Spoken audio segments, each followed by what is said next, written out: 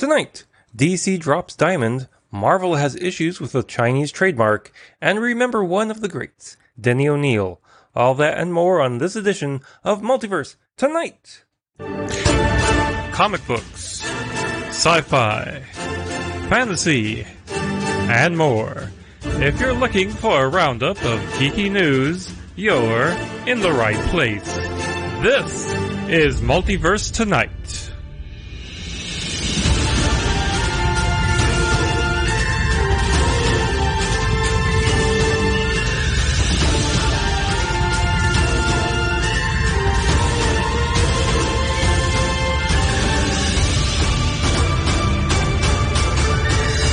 And here's your host, Thomas Townley.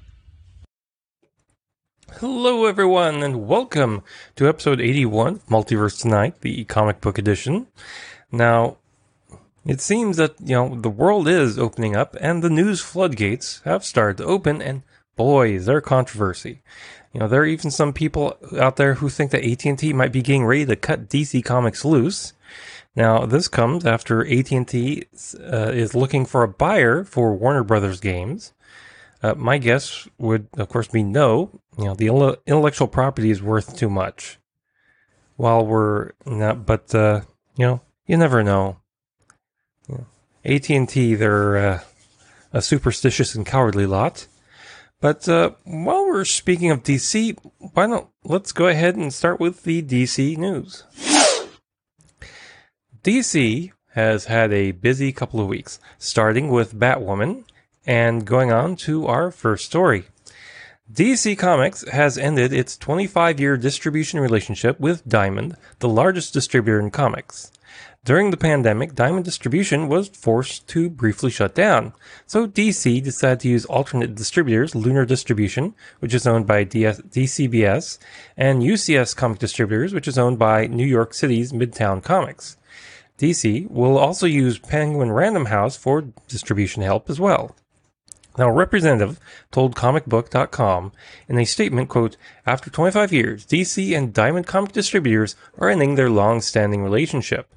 Moving forward, comic book retailers can obtain their DC books from Penguin Random House, or their books and periodicals through Lunar or UCS comic book distributors.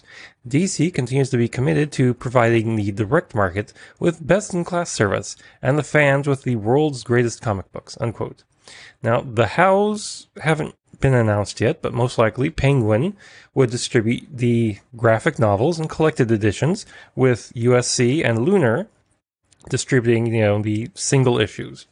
Now, some retailers have reacted, frankly, rather badly to this news, and I can see it from both sides. One, this is a breakup of a monopoly, but on the other hand, this also makes it harder for comic book companies, comic book distributors, comic book stores. That's what I'm trying to say, out there. So, this could be a good thing. This could be a bad thing, but it's too early to say yet. But, we'll keep an eye on it, and hopefully, when we finally get back to conventions, we'll have words with, comic book stores and see how things have been going. But in some news that just broke yesterday, DC and Diamond have extended their agreement to fulfill orders of in-stock comic periodicals previously offered for sale, fulfilling those reorders through July 31st. This extension would mean that local comic shops can order back issues of any DC comic released before June 21st through Diamond at least through the end of July. Order fulfillment will depend on whether Diamond has copies available. Additionally, when it comes to graphic novels or collections, retailers will be able to order books that were offered through Diamond for a final order cutoff of June 1st or before through mid-December of this year. For shops serviced by Diamond UK, orders for new and backlist DC offerings can be ordered through the end of 2020. So, again, it's what it is. So, we'll see how this affects comic book shops and the industry at large. Now, the other big news is that there's going to be a new Batwoman in town as showrunners for the hit show on the CW. have decided not to recast the role of Kate Kane, but instead create a brand new character.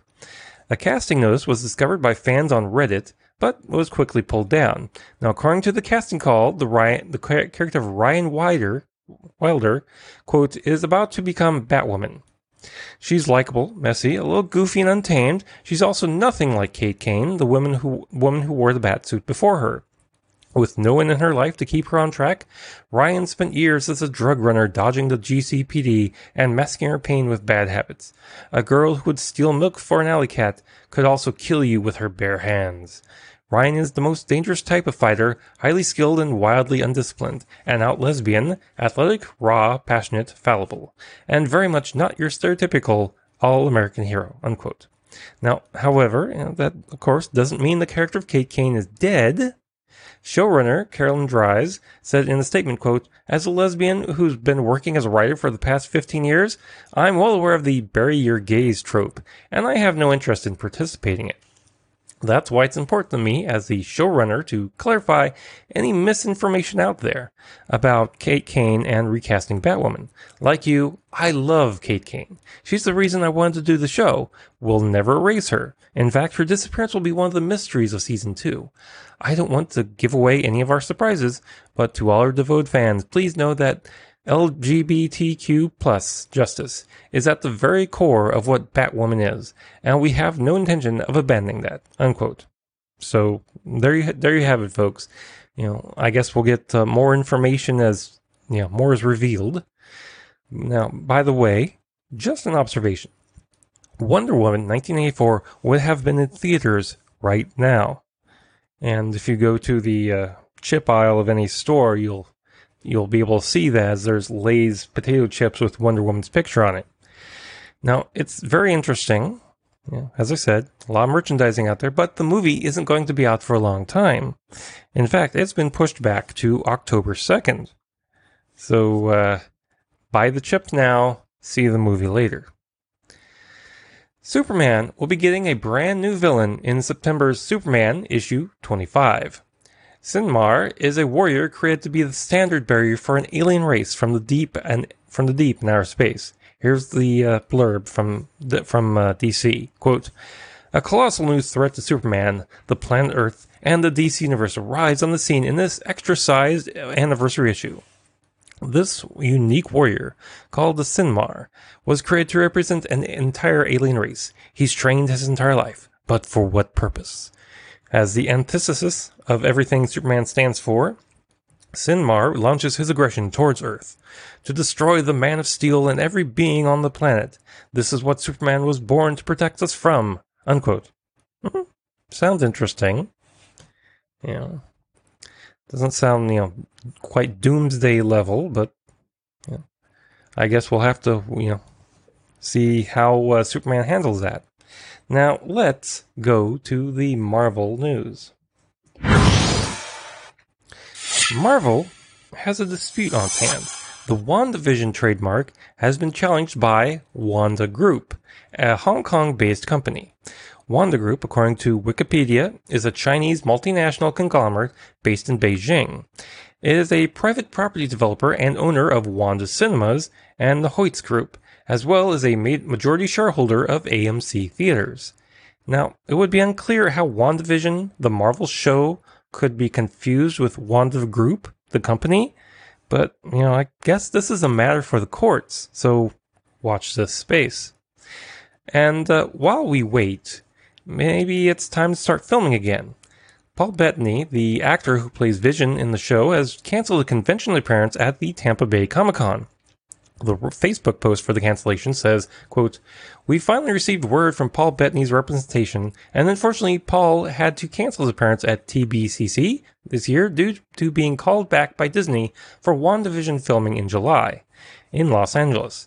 We're working on guest editions, unquote. So it sounds like a good chance. Rumors are also abounding that the Falcon and the Winter Soldier might also be picking up on filming soon as well.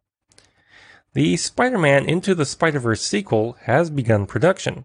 Lead animator Nick Kondo shared the teaser trailer on Twitter with the post, quote, first day on the job, unquote. However, it's a long ways off. It won't be in theaters until 2022. And while we're waiting for 2022, let's go ahead to 2021, which will be a big year for Sony with lots of movies banked up because of the coronavirus. While we're waiting for 2022, 2021 will be a big year for Sony with lots of movies banked up because of the coronavirus. Sony has revealed that Uncharted, Ghostbusters Afterlife, and Morbius will be made available in IMAX next year. Now, let's go on to the geek news. The Eisner Award nominations have been announced. IDW and Image lead the way with 13 nominations for IDW and 11 for Image. The awards are normally handed out at the San Diego Comic-Con. However, that's not going to happen with the con canceled this year. However, the organizers have announced that the results will be revealed sometime in July. Now, the full list of nominees are available in the show notes. Speaking of San Diego Comic-Con, even though it's not on this year, they're going to have a virtual version with Comic-Con at Home being on Wednesday, July 22nd and running to the 26th. It will include panels, giveaways, news, and more. You'll be able to print your own con badge. Best of all, it's completely free. In a statement, San Diego Comic-Con spokesman David Glanzer said, quote, "For the first time in our 50-year history, we are happy to welcome virtually anyone from around the globe. Though stay-at-home conditions makes this a very difficult time, we see this as an opportunity to spread some joy and strengthen our sense of community," unquote. Now, I'm guessing this will still not be a good excuse not to go to work. Sorry, folks. Disney is moving another movie straight to Disney Plus instead of theaters. The one and only Ivan is based on a 2012 children's book by K.A. Applegate. The film mixes live action and CGI to tell the story of Ivan, a 400-pound gorilla played by Sam Rockwell, who lives in an enclosure in a suburban mall with Stella the elephant, played by Angelina Jolie, and Bob the dog, played by Danny DeVito. Ivan starts to remember his life in the jungle when a new baby elephant named Ruby arrives, played by Brooklyn Prince. Now, this movie will come to Disney Plus on August 21st. Genius Brands International has named former CEO of the Fox Kids Networks, Margaret Loesch, as executive chair of its new online ad-supported streaming service, Cartoon Channel, which will launch this week. The Cartoon Channel, that's Cartoon with a K, will offer over 4,000 episodes of content from Genius Brands' catalog, including Warren Buffett's Secret Millionaires Club, Thomas Edison's Secret Lab, Baby Genius, Martha Stewart and Friends, Stan Lee's Mighty Seven, Gisele Bundchen's Giselle and the Green Team, Gummy Bears, Shark Academy, The Jammies, Amber the Ambulance, Dino the Dinosaur, Ethan the Dump Truck, Increditales, Onesies, and Super Geek Heroes. The streaming service is aimed at kids 2 to 11 and should be carried on all platforms. Well, I've never heard of those. Maybe you have. I don't know.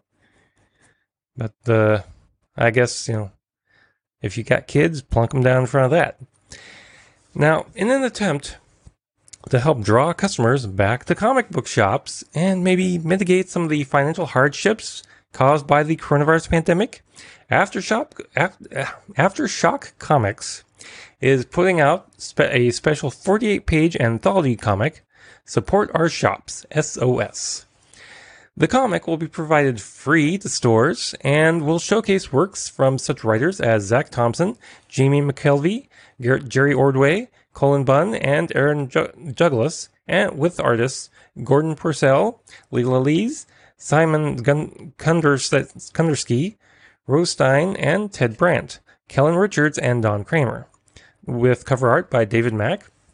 Now, publisher Joe Pruitt has, in a statement, said, quote, This book celebrates the central and critical role that comic shops have always played in fostering a love of the medium among fans, many of whom have gone on to become creators in their own right.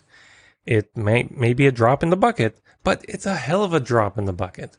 These are heartfelt stories created by creators with deep, lasting connections to the comic shops of yesterday, today, and we have no doubt tomorrow, unquote.